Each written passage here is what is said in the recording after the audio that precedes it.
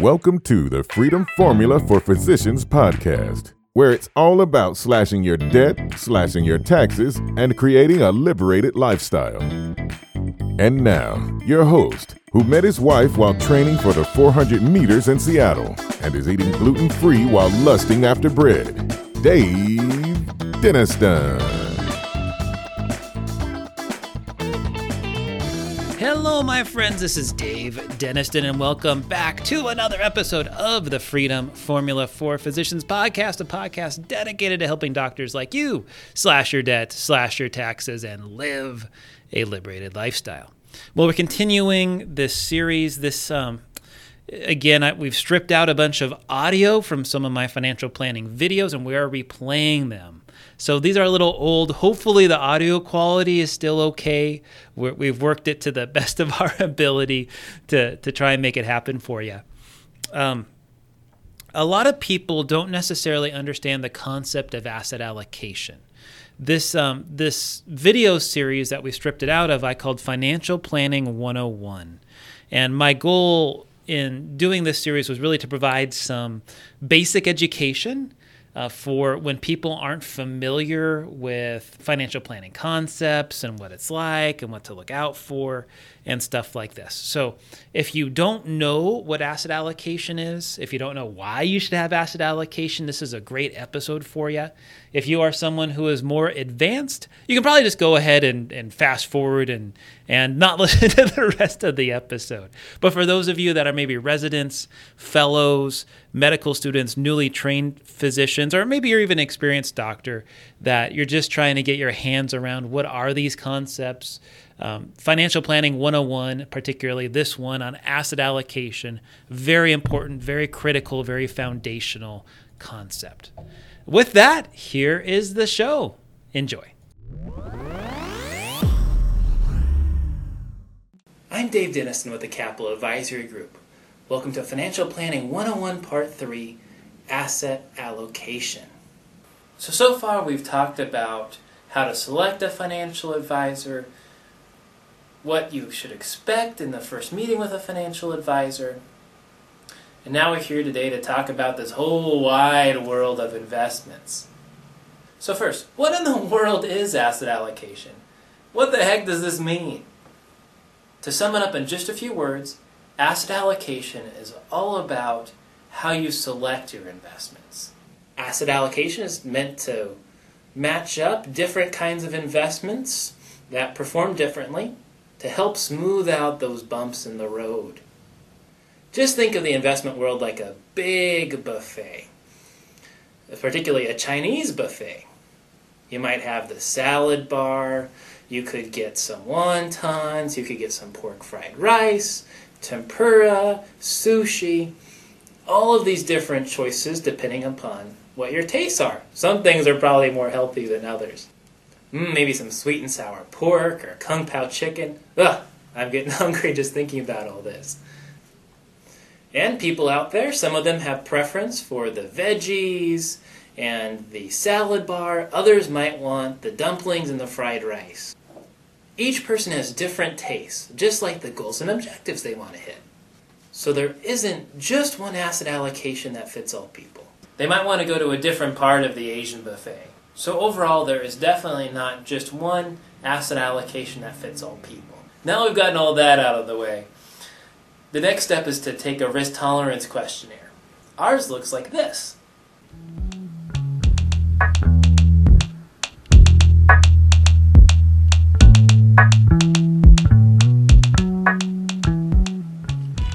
Using a risk tolerance questionnaire is definitely a helpful initial determinant to help you understand where you want to go.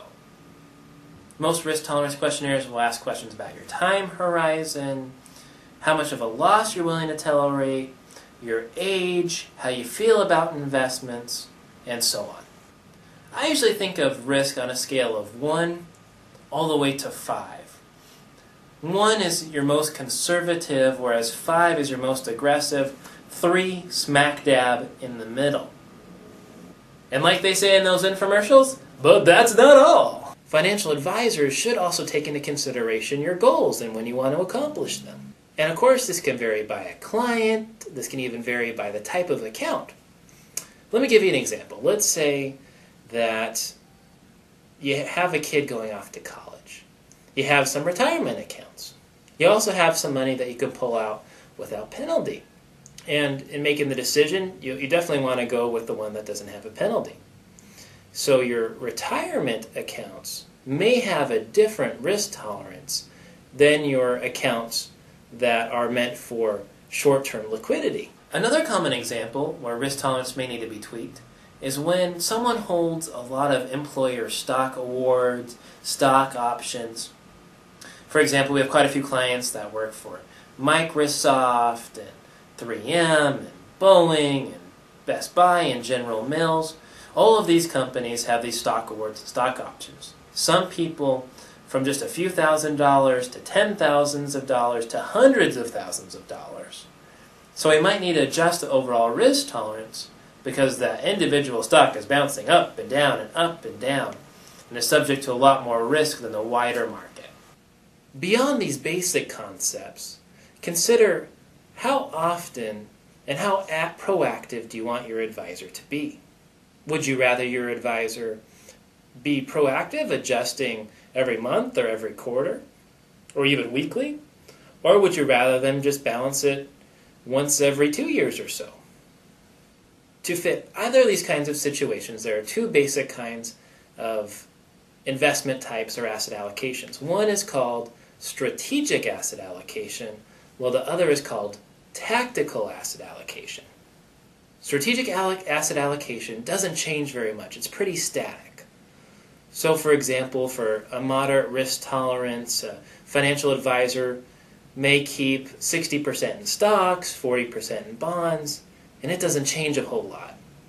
The advisor may change a manager here or there if they're underperforming, but for the most part, they keep 60% in stocks and 40% in bonds. Unless, of course, the client situation changes. Now, meanwhile, we talked about static. Tactical asset allocation tends to use some of these alternatives we talked about. The investment manager may be concerned that interest rates are going up, or they might be concerned that the stock market is going down, so they will proactively try and manage against that risk, some successfully more than others. And now, a commercial break.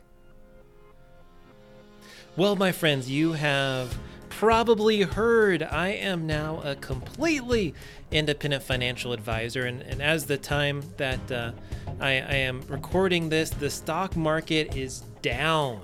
There's a lot of question in terms of where is the market going? Where should I be investing my money? There's no better time than now to get a review of your portfolio and make sure that you are set up properly. As a matter of fact, tax season is around the corner too. Maybe you're looking for some tax strategies and hints and you want someone to talk it over with besides your CPA. Feel free to give my assistant Kyla a call at 612-284-2409 to set up a free 30-minute strategy session with me.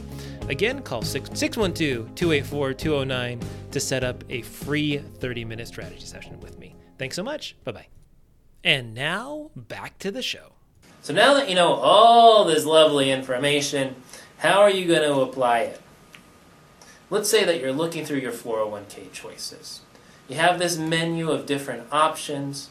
They may show you the name of the holding, may tell you a bit about performance, which, by the way, is usually annualized, so you don't know what happened on a calendar year basis.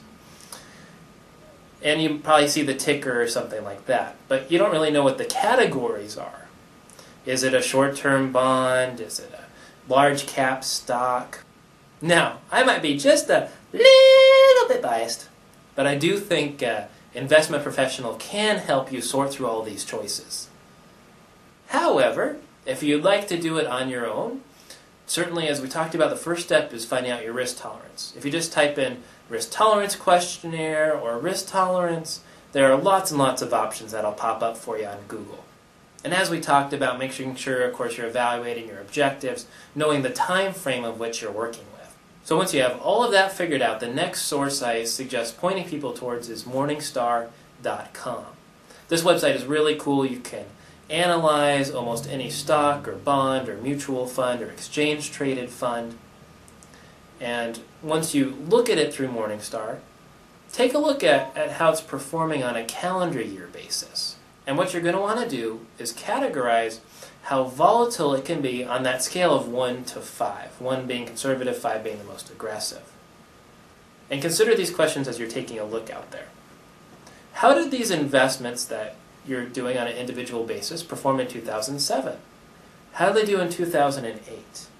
On the other hand, how did they do when the market was going up, like in 2009, 2010, 2011? If they went way down in the downturn and way up in the upturn, this may be a real volatile investment that you might want to rank a little higher. And of course, vice versa if it was a smoother ride. My general rule of thumb is to never have more than 20% in any one investment, and that each investment that you are selecting should go up and down for different reasons. Keep in mind that your individual financial situation may differ. So how does this work in practice? Basically, overall, I suggest diversification among a lot of different areas. First, among stocks and bonds, then domestic to international. Now let's focus on one particular kind of example we could take a look at. Let's say that you are a conservative investor. So on a scale of 1 to 5, a 1. You don't like seeing principal fluctuate a whole lot. So you mostly want to focus on those investments in the menu that might be ranked a 1 or a 2. But you will still want to throw a smattering of 3s and 4s and 5s in there as well. Now, for example, a static asset allocation mix for conservative investors might typically look like 40% to riskier assets or stocks and 60% to less risky assets or bonds. And even within that mix, you should still have at least 25% international, both stocks and bonds if possible. Keeping in mind this one particular example, make sure that you understand your risk tolerance, your time horizon, your goals in your particular situation before making any financial decisions. So there you have it, all about asset allocation and 3 basic principles that financial advisors put to work every day. If you found this video to be helpful, feel free to give me a call or send me an email at any time. Also, if you'd like to go through one of the financial exercises we described above, contact me for that too. For the Capital Advisory Group, I'm Dave Denniston. Thank you for watching. Thank you, my friends, so much for listening to the last podcast.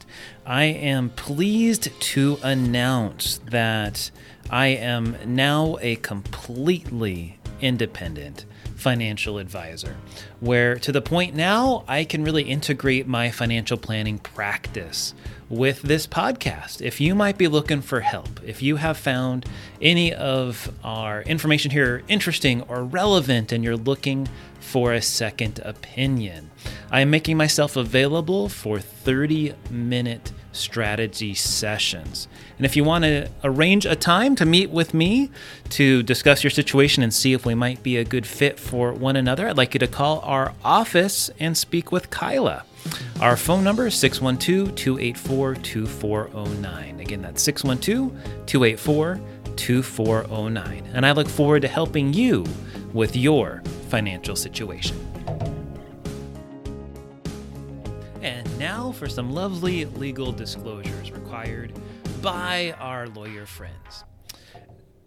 Investment advice is only offered in jurisdictions where Centurion Financial Strategies, LLC, Centurion is appropriately registered or exempt from registration. Our Form ADV Part 2 brochure can be obtained free of charge at advisorinfo.sec.gov by searching for our firm name or its unique CRD number, which is 316454. This podcast is not a solicitation to provide advisory services in any jurisdiction in which we are not appropriately registered or excluded from registration. The information, statements, and opinions contained in this podcast have been obtained from or are based on information obtained from sources which we believe to be reliable, but we do not warrant or guarantee the timeliness or accuracy of such information. This podcast is intended for informational purposes only and should not be construed as personalized investment, tax, or legal advice. Opinions expressed by any guest are their own opinions and do not necessarily reflect the firm's views. You should carefully consider your own financial circumstances and needs prior to making any investment in securities or purchasing any insurance products. As always, past performance is not indicative of future results. Investing in securities or really anything else involves the risk of loss. If by some chance in this particular podcast I mentioned insurance products are backed by the financial strength and claims paying ability of the issuing insurance company. They may be subject to restrictions, limitations, and early withdrawal fees which vary by issuer. You should always consider the charges, risks, expenses, and investment objective of any insurance products before entering a contract. And that, my friends, wraps it up. Wish you all the best. Feel free to contact us with any info at www.daviddeniston.com. Thank you so much and have a good one. Bye-bye.